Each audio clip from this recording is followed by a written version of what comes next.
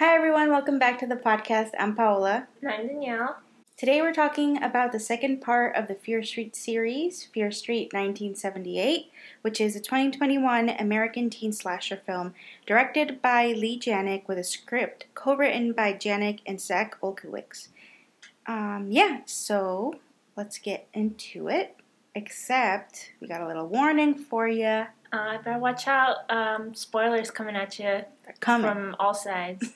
From all directions. So if you haven't seen it, go watch it and come back. Or just stick around if you don't really mind the spoilers. Here is the Wikipedia plot summary.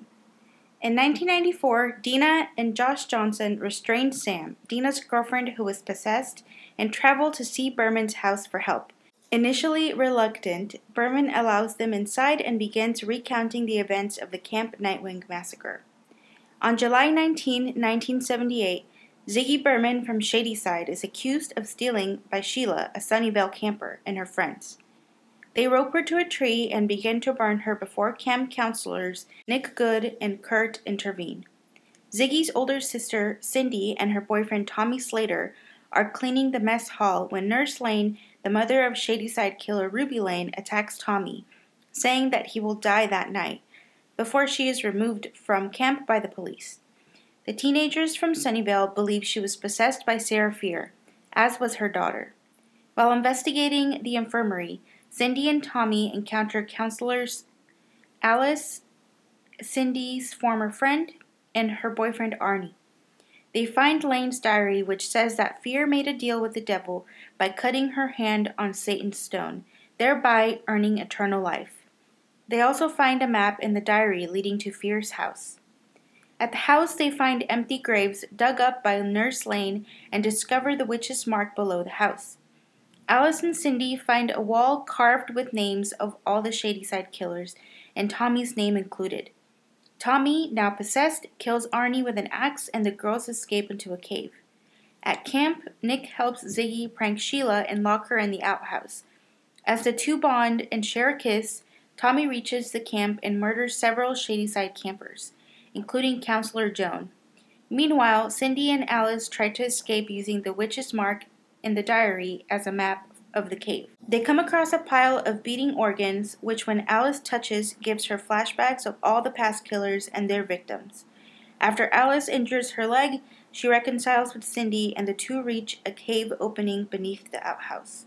After fighting an angry Sheila and knocking her unconscious, Ziggy and Counselor Gary try to rescue Alice and Cindy until Tommy decapitates Gary. Ziggy hides with Nick until he is injured by Tommy and escapes to the mess hall. As the rest of the camp leaves via bus, Cindy finds a route to the mess hall while Alice stays behind. Tommy attacks Ziggy, but Cindy intervenes and kills him. Alice arrives and tells them that she had found the witch's hand. She had started bleeding and realized that she was sitting near Satan's stone where she dug it out. The trio decided to end the curse by reuniting Sarah's hand when Ziggy suddenly bleeds on the hand and sees a vision of Sarah Fear. This triggers the curse, resurrecting several Shadyside killers. Tommy kills Alice before Cindy decapitates him. Ziggy and Cindy run to the tree where Fear was hanged, with the Shadyside killers in pursuit. They dig around the tree and find a rock saying, "The witch forever lives." When Cindy realizes they are after Ziggy, she drops the hand and sacrifices herself. The two are murdered and the killers disappear until Nick finds them and saves Ziggy via CPR. Dina and Josh realize that C. Berman is Ziggy, whose real name is Christine. They tell her that they found the witch's body, and now, with the hand, they can end the curse. The camp was turned into Shadyside Mall, where Dina and Josh go in and dig out the hand from under the same tree. They make it to the place where the body is buried, and Dina reunites the body with the hand. Dina's nose bleeds, and she sees a vision where she is in 1666 as Sarah Fear. So that was a plot synopsis, so let's get into it. Mm-hmm. So, any thoughts? So, I thought it was interesting how the characters in the second installment had parallels to in the first installment. Mm-hmm. And so I thought that Josh was supposed to be like Ziggy, and Dina is supposed to be like Cindy, Mm-hmm. and Sam is supposed to be like Tommy, and then Nick is supposed to be like Kate. But then also, you can kind of say that Dina is supposed to be like Alice and Sam is supposed to be like Cindy because they're beefing for like a good part of the movie and then they make up. Yeah. I think that the tension between Cindy and Alice is very similar to the tension between Sam and Dina, even though there's no romantic component to it. Mm-hmm. But I thought, like, just the way that they were talking to each other and the way that they had, like, you know, Sam and Dina had broken up, but Cindy and Alice had kind of had, like, a fallout in their friendship, and they pretty much spend most of the movie trying to mend that, I guess. Mm-hmm. Which I thought was an interesting choice, considering the fact that the resolution has more to do with Cindy and Ziggy. You know? Like, I was like, I mean, I don't want to get into what I didn't like, but that was a little bit confusing to me. Mm-hmm. It was like, you're going to spend, like, all this time kind of building this relationship with Cindy and Alice, and then at the end kind of just brush it under the rug, you know? Mm-hmm. But yeah, I could see that. There's definitely parallels, I feel like, in the stories. I'd say especially, too, in the way that the reason for both Dina and Sam were having a tiff over Sam wanting to, like, better herself, and then the same thing with Cindy, and also even with between Cindy and Ziggy even, too. Yeah. The same thing of, like, I want to better myself and get out of Shady side, blah, blah, blah, and then, like, it's the same sentiment. Yeah, true. One of my first observations was that the beginning wasn't as, like, thrilling as the beginning of the other one. Yeah. So I feel like I was kind of, not that I was expecting for them to recreate, you know, a scene in every single one of the movies, like paying homage to an older movie, but I don't know, I feel like the other one started with a little bit more of a bang, you know?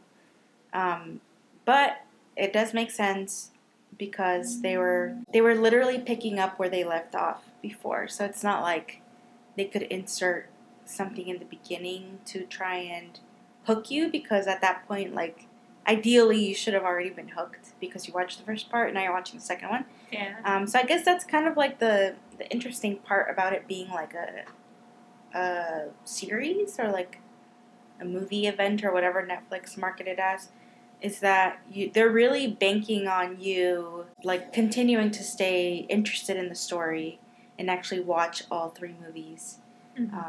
But yeah, so that's like just one of the first things that I noticed was like, oh, this isn't like grabbing me as much as the other one did.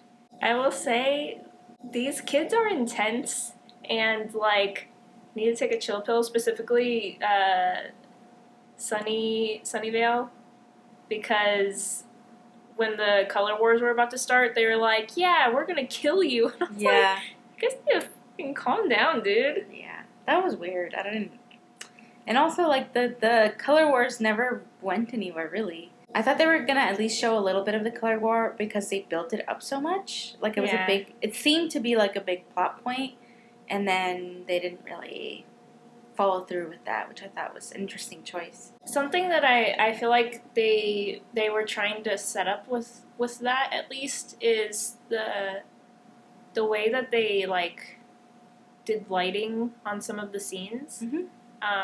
At the very end, when the two are laying dead on the floor, everything is blue and red, which I thought was interesting. And they, like, said in the beginning, too, like, oh, blue versus red, something versus something else, good versus evil. Yeah. So I feel like they're trying to, like, establish that, like, this is, like, oh, here's good and evil mixing or something, I don't know. Yeah, kind of like a theme or a motif or something.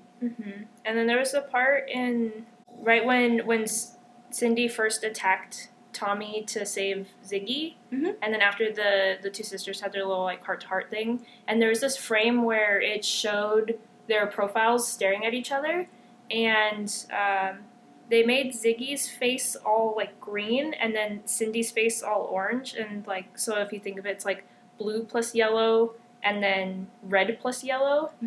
So if you take the yellow out, then it's showing Ziggy as blue and Cindy as red, and they said that blue is Shadyside, and red is Sunnyvale. Yeah. So it's kind of interesting. And then by the end, they're both blue and red. That's interesting. Yeah, I'd be curious to know if that was intentional because that sounds really clever. Mm-hmm. Again, with the super dark scenes. Oh my god, even worse than the last one. You wouldn't be able to see it, but in the margin of my paper, I just wrote, can't see shit the whole movie, basically. Yeah. I was so upset. I was too. I was like to the point where I was getting annoyed. Mm-hmm. I was like, okay, I would like to watch the movie, see the movie that I'm watching, I think that I could tell sometimes it was super dark during scenes that were, like, graphic. Like, it otherwise would have been super graphic, like when he was killing kids and all that. Mm-hmm. So maybe I could say, like, maybe that's why those parts were dark specifically. But there were other parts that, like, had no business. They weren't trying to hide anything. If anything, they were important to the story. And they were just too dark. And I don't understand. Maybe if we watched the movie at night, then we would have been able to see everything. But it would have had to be, like, pitch black in the room. Yeah. In order to be able to do that. That's some BS because, especially, we had the TV on, like, the max brightness it would go. And we had all the blinds closed in the house. Yeah. And it wasn't, like, particularly sunny that day either. No, not really. It's like, I don't know, it's just kind of... It's kind of strange. I don't know what creative choice led them there, but... Maybe they had, like, in their minds, like, the mindset. I don't know if this director has directed other things that went on, like in the movie theater screens, but maybe they were thinking in that mindset of, like, this is how the frame should look. Like, because it's going to be in a dark room. But I don't know. Yeah, I don't know. Maybe they did intend for it to go in the theaters, but I would be very surprised. Because it's like a 3-parter. They produced them all at once. Like, it's just, I don't know. But yeah, that was like one of the things that I noticed like, right away again, and I was kind of annoyed by it. Mm-hmm. They had a little nod to The Shining twice in the movie. Mm-hmm. One where it was when Ziggy and Nick were geeking out over both liking Stephen King, and Nick says something like, oh yeah, the next book is supposed to be really cool. And so I read this part online that that was a nod to The Shining, because his next book at that point was going to be The Shining. I see. That's cool. And then there's the scene later when Tommy's trying to break down the door to get to Ziggy, and it's kind of like the Here's Johnny scene. Yeah. So the girl who plays Ziggy, Sadie, she's a great actress, and she's really good at playing an angsty teen. Oh, yeah. Which I guess, like, we kind of already knew that because of Stranger Things, because she's got more of, like, a moody character compared to the other ones. Like, compared to all the other characters in Stranger Things who are just, like, goofy and shit. Yeah. But yeah, she's really good. I'm also surprised. I mean, she is young. She's 19, but she looks much younger. Oh, yeah. No, I thought she was like 15 or something. Yeah, she looks really young, but yeah, she's 19. But yeah, I really liked her performance. I thought it was like one of the best parts of this movie. There was like foreshadowing, like right off the bat in the beginning of the movie that I didn't catch until I was going back through my notes. I was like, I could have totally, I should have caught that. But it seemed like the two parts of the movie were disconnected, so I didn't make the connection in my head. But you find out in the beginning, when it's in like the present, that C. Berman's dog, his name is Major Tom, and her nickname is Ziggy. Oh. So that's supposed to be like a thing that, like, if you pay attention, you might think like, oh, hey, it's her dog. I mean, you could also make the point, if you thought it was Cindy, that she named her dog because of her sister, like as like a reminder or something. But I guess that was supposed to be a definitely. Yeah. Very cool. Yeah, that's a clever way to kind of foreshadow the fact that she's actually Ziggy. Kind of going back to how crazy those kids were. That Sheila girl, she scared the shit out of me. She's a bitch. Yeah, and she was bad. I thought for a second that she was the girl from, I'm not sure what movie, I think it's The Orphan, The one where the girl has, like, the little choker and, like, she pretends to be a kid. She's old as hell. Yeah. So she looked like her, and I was like, how does she still look that young? That other movie's from years ago. Yeah. No, it's not her. Yeah. I realized later when I saw, like, a better shot of her face, but she gives off the same energy. Evil. Yeah, evil, dude. Like, and she kept on, like, calling Ziggy out for being a witch. I'm like, if anyone's a witch here, dude, it's you. Like, come on. Yeah, honestly. Like, just the way that she looked even, too. Like, she looked like a stereotypical, like, witch is portrayed in, like, movies with, like, long, dark hair and, like, I don't know. Dark makeup or something? Yeah, well, I don't know. Not super dark, but... Just, I don't know. And her she had facial expressions. She had her little servants, too. Mm-hmm. Did her bidding. They're just fucking burning people. Yeah. I was like, what is going on here? So, I was thinking that it's pretty crazy that the witch's house is still standing. Mm-hmm. Because I did the calculation, and it's been there for at least 312 years. And nobody's went in there and saw those names and, like, thought to get rid of it. And it's, like, on the campgrounds. And it's not that far of a walk, apparently, from the fucking campgrounds. Like, maybe people are too scared. Maybe they're like, a witch used to live there. I don't want to mess with that. They're like, mm-mm. I liked that they gave an explanation for why the bloody nose thing happened. Oh, yeah. That I noted that. I was like, oh, okay, now it makes sense. Because last episode we had some questions about that. Mm-hmm. We were like, why was Dina's nose bloody? Like, what's up with that? You know? Mm-hmm. But yeah, I also like that kind of came full circle. And they told us why that happened. Yeah. I have a suspicion. They didn't, like, outright say it in the movie. They just said when the witch is near. But it only happens to female characters. So I have a feeling that it's like, I don't know, she's like more connected to other women, yeah, that she can like affect them or something. Because you never see any guys with a bloody nose. Very true. So, although she is able to manipulate guys, though, which is interesting. It would have been interesting not twist, but like take or choice if all of the monsters were women, like Ruby Lane and Mm-hmm. If they were all women. That would have been interesting. Yeah, I agree with that. I think that's... Oh, one more thing. There was a little bit of an inconsistency between what the narrator said in the beginning versus what she said at the end. Mm-hmm. So in the beginning she said, okay, July 12th, this was the first day of camp, and then towards the middle, not the middle, the like beginning, but a little bit after the very beginning, the early beginning, she says something like, Cindy says to her sister, hey, you can't get in trouble anymore. Remember when I told you the week before and the week before? Yeah. But the span of the camp is only from July 12th to July 19th, so it's only 1 week. And she said, hey, you're going to get kicked out. Remember last week when I talked to you about this? But the whole camp was only within 1 week. So it's like, what are you talking about? You guys are talking the week before and the week before, and the camp was only 1 week. Yeah, that's a good catch. Mm-hmm. I don't know if they were, I'm wondering if they were like time jumping.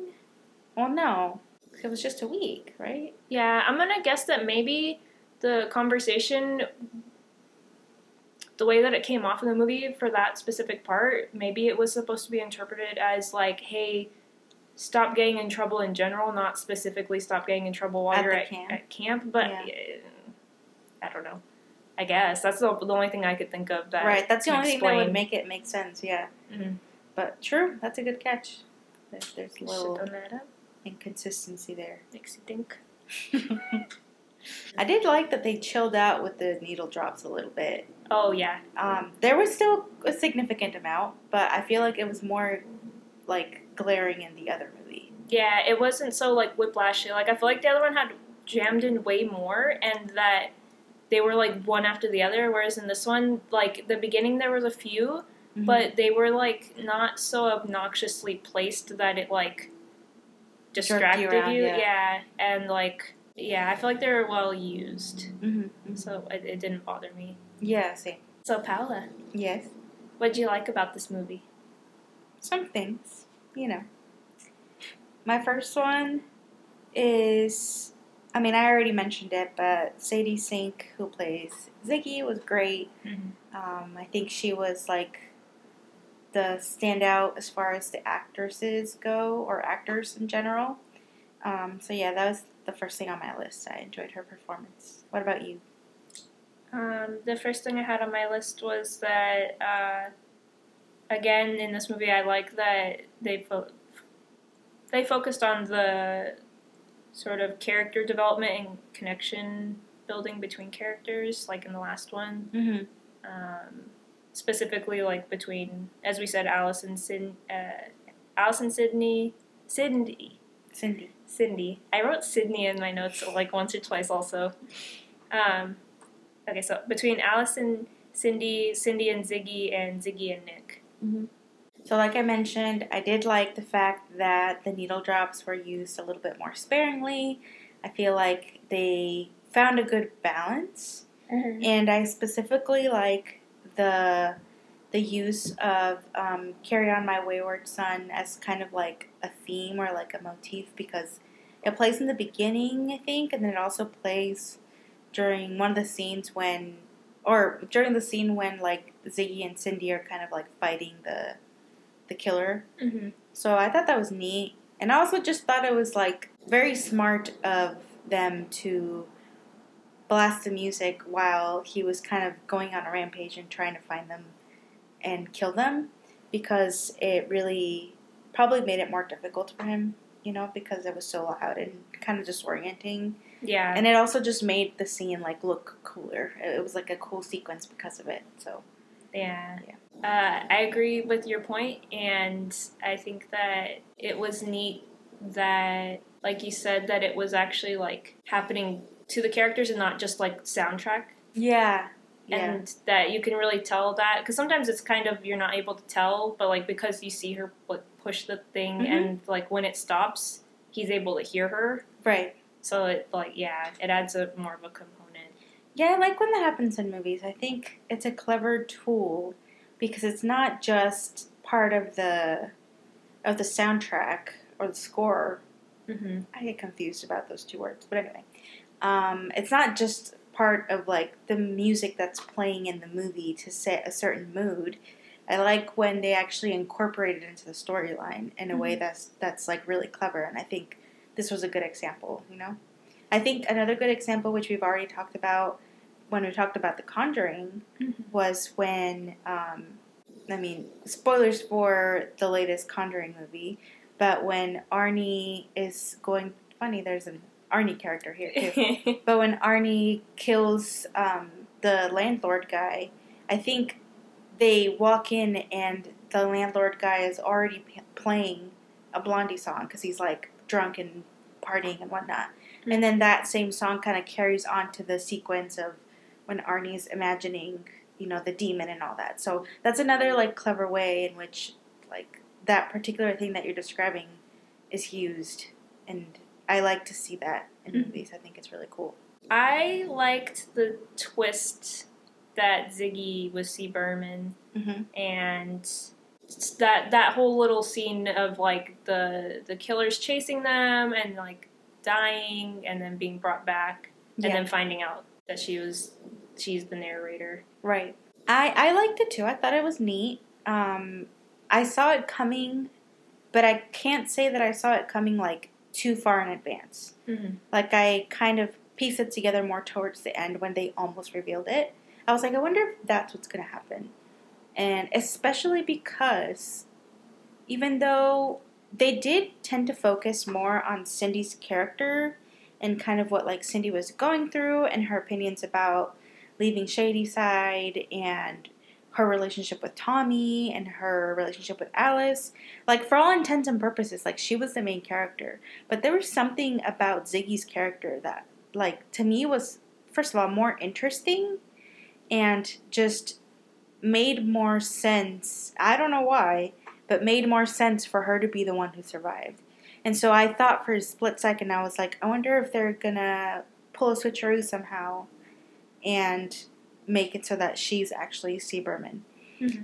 I will say, though, even though I think the twist was good, I don't think that it was super impactful as far as the storyline goes. Yeah. And the execution was neat, but it was kind of a throwaway reveal, if that makes sense. It doesn't mean anything for the rest of the storyline at all. And also, something that I thought about afterwards is how did she tell them that story entirely in the third person or what? That's literally what I was going to ask you as soon as the movie was over. And I was like, I'm going to ask you something. I was like, wait, actually, until we're on camera. But I wrote the same thing. I said, how did C. Berman tell the story to Dina and Josh without saying she was Ziggy? Yeah. Did she say everything in third person? Yeah. Because she couldn't have said I or like my or anything like that. Yeah.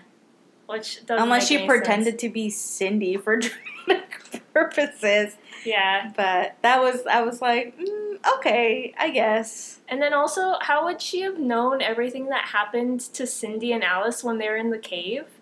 Like, unless they both died. Yeah, unless like she like told her and like she filled in with like her own thoughts of like what they said. I don't know. So that was my thing. I was like, I don't know. It seems like it's neat. It's a neat like little twist.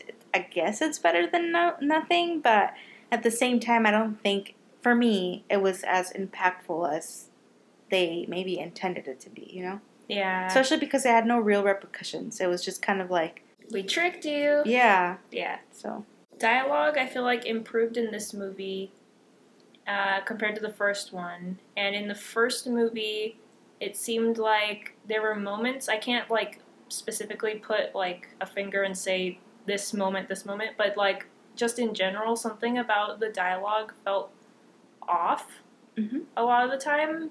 Not a lot of the time, but like enough that I noticed it and like wrote that as something I thought was a problem. Mm-hmm. But I feel like this one improved and like it felt like natural. I thought that the killing scenes were pretty gnarly again, and they weren't. I feel like for some reason, from what I remember, most of them, like I said, weren't shown so much. Maybe because they were like younger kids or something. Mm-hmm. They maybe didn't want to show. Maybe that's why they used, the darkness element of it. But the ones that they did show were pretty crazy. Like the stabbing in the chest. Yeah, dude, and the face. I think there was a point where he like stabbed somebody in the face. I don't know. I think it was. Didn't he stab Arnie in the face? He like chopped his head in half or something. Yeah, right? Yeah. And then when Cindy decapitates him, that was pretty crazy. Yeah. Yeah. So I was like, oh, this is pretty.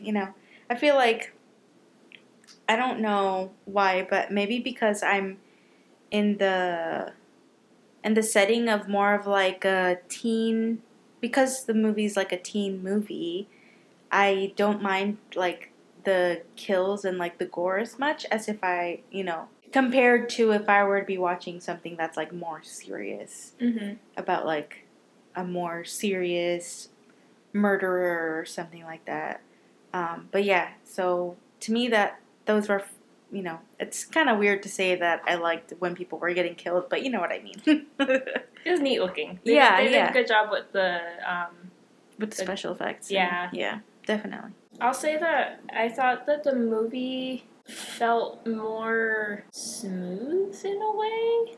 I think it's mostly just to do with that this movie was all set in one location, basically. Like, just the camp. I guess you could count the cave underground as a second location, but the other one seemed a little bit like, we're here. Mm-hmm. So, like, maybe that's why it didn't seem... this one seemed more like one thing, whereas besides the transition between the past storyline and the present. Right. But the other one was more of, like, segmented. It was more chaotic, I think, definitely. Yeah. Mm-hmm. Something else that I liked was the fact that they incorporated the mall into the storyline, because it kind of goes back to the first killing, like the very first killing that we see in part 1. Mm-hmm. It happens in the mall, so I like that they kind of tied that back together. Like, that's where the camp used to be, and so that's where the tree is.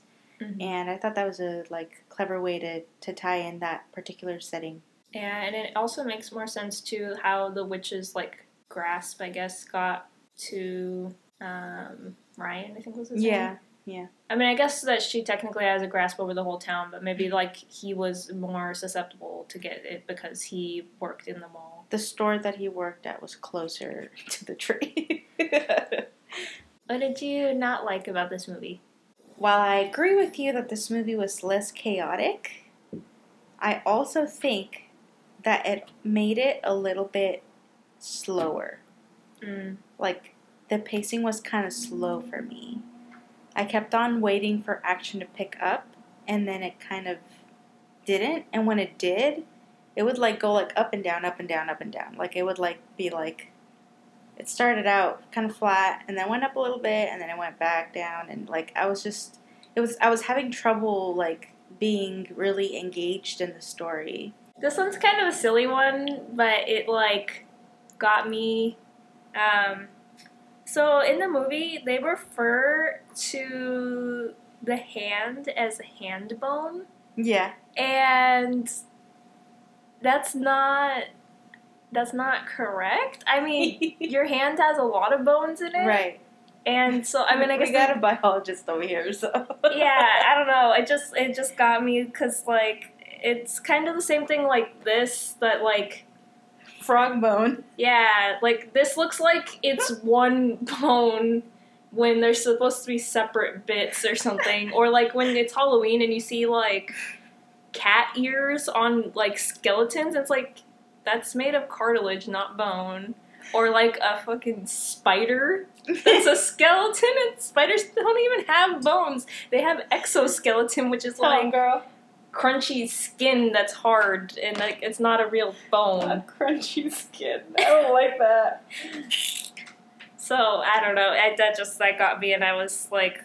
Hand bone. Yeah, I was kind of laughing at it. And, yeah. Like, it's easier to say, I guess, than... But they could just send, like, the witch's... The witch's hand. Or hand bones. I mean, I guess, like... just add the S and it's good. Yeah. Yeah. This is something that goes directly against one of the things that you like, so forgive me. Shitting on me. So I didn't really buy into the characters and their connections. Oh. Like all of them? The only one that I bought was Cindy and Alice, because they actually spent a good amount of time kind of developing it and even telling us a little bit of the backstory. Mm-hmm. But Nick and Ziggy, I'm sorry, I didn't buy it. Not the weird girl, dude. She was like, the weird girl. You know, alright, maybe I'm just, like, a sucker for, like, angsty teen stuff. I mean, I can see that obviously the character development between those two was not anywhere near as good, or, like, as much proof of evidence. If you compare that love story to Sam and Dina, oh yeah, like no. I'm not buying that for even a nickel. And not even a nick. A nickel. I really wanted to buy into Cindy and Ziggy's relationship, but unfortunately, in my opinion, they didn't really develop it as much as they should have been developed in order for that end to be really impactful. And it almost made me wonder if it should have been Ziggy down in the cave with Cindy. Yeah. Because that would have made a lot more sense. I would have cared a lot more about the fact that one of them dies in the end, you know? Mm-hmm. But at the same time, maybe they felt the obligation to have some sort of love story because it is a teen movie, that they were like, no, she can't be in the cave with Cindy because she's got to be, you know, with Nick playing pranks on the mean girl, you know? Yeah. And bonding over nothing, and it's weird. I didn't quite buy it. Yeah. I didn't think it was the worst, like, don't get me wrong. I was still able to watch it and sort of believe it, but it didn't... I didn't feel any sort of emotional pull at all whatsoever. So yeah, maybe they just really felt the need to insert a love story, and that was the only way to do it. And also, actually no, I was going to say maybe it plays into it in the next one, as far as, because we know that Nick is still alive, and obviously Ziggy's still alive. She's C. Berman. I was like, maybe they're going to make them reconnect or something, but the next movie doesn't take place in that time period anymore. So, unless part of it does, maybe at the end or something. Yeah. But who knows? I'm going to predict that it's going to be most of the movie is in that 1666 time period, but I predict that somehow Dina's going to get back to the present. Yeah. And in the present, Nick will show up and they'll have some, like, really, like, half-assed, oh, you came when I called you because of the book club thing. And, like... Yeah. And then they're gonna, like, I don't know. Right. No, I could totally see that happening. I forgot about the fact that she called him at the end. Mm-hmm. But yeah, totally. I think they are definitely going to reunite. So maybe that's what they were trying to build up to. But in this particular movie, like, at the moment, I'm judging it obviously both as part of the series.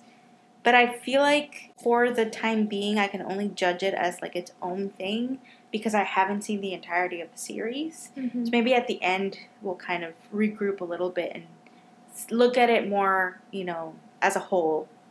But this particular movie, I didn't buy it.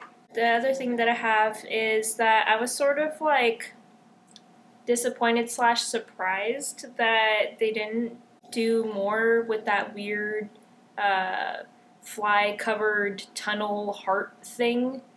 That, like, they didn't attack it or something. Like, I felt like that we didn't really get much for it, like, with how cool it looked. Yeah. There could have been more to it. And it looked important, too. Yeah. Like, it was, like, the heart of the fucking... I would have tried, like, poking it or something. Poke it with a stick.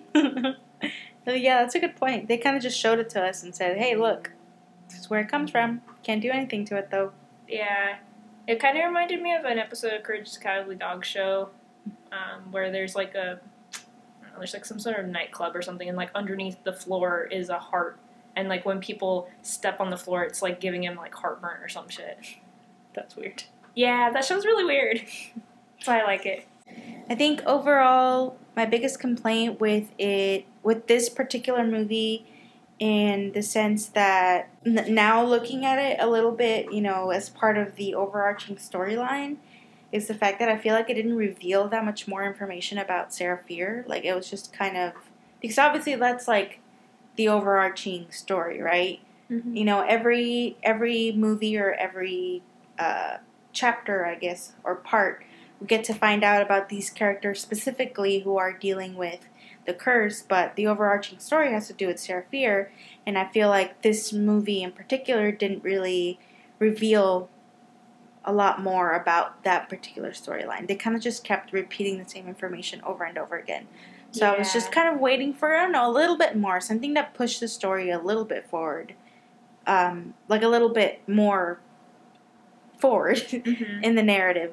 And it kind of didn't. So that was like kind of disappointing to me as far as the storyline goes for all three of them. Like, what's supposed to be the storyline for all three of them. So I have a few questions. Okay, and a couple of suggestions. What are your questions? Why did Tommy kill Cindy if they were only after Ziggy for bleeding on the hand bone? Because and she even says it too, and it's like, how did she figure it out so fast that they were only after Ziggy? I feel like they just wanted us to. They thought it'd be okay for her to say it because we already know that that's the case from the first movie, but I feel like how would she have known? Her character shouldn't have known that.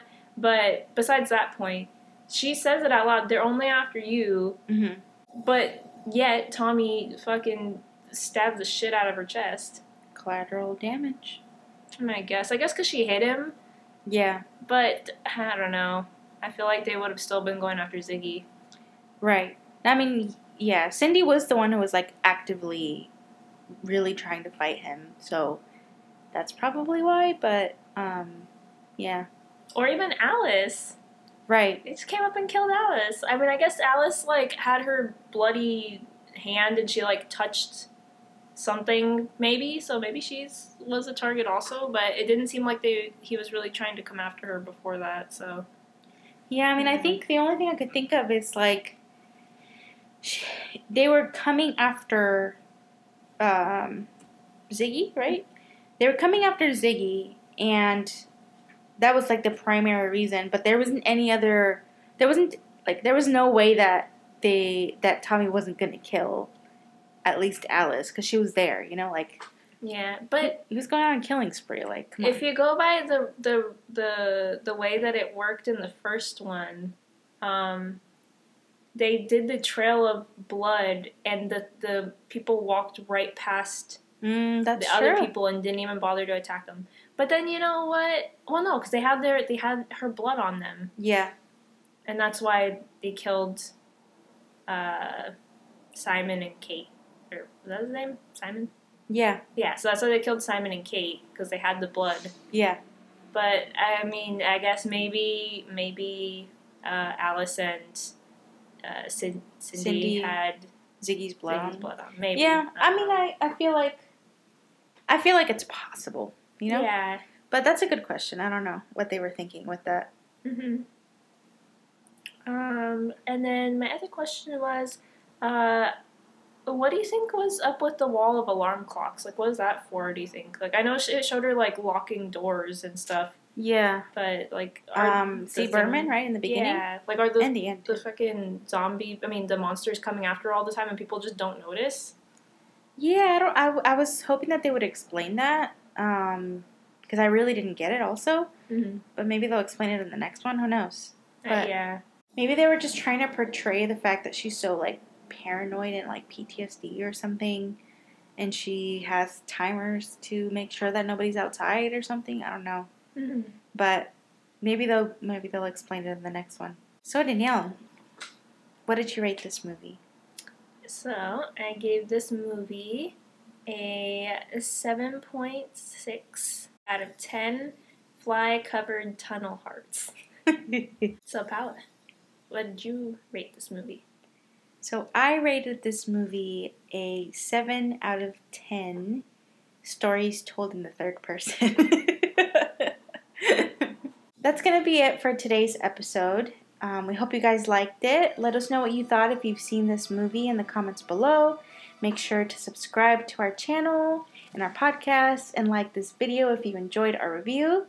If you have any comments or questions or movie suggestions, you can email us at danielleandpaula@gmail.com. And then also go ahead and give us a follow on social media. So we have Instagram, our handle is Hysterified Podcast. And then on Twitter, our handle is Hysterified Pod. Sometimes we post little hints of what we're going to be doing the next week. And we've been thinking about maybe doing polls or something like that too. So come interact with us on there. And then also if you're using the Apple Podcast app, go ahead and give us a review and a rating. That'd be super awesome if you did. And thanks. Thank you for watching. I'll see you next time. Bye.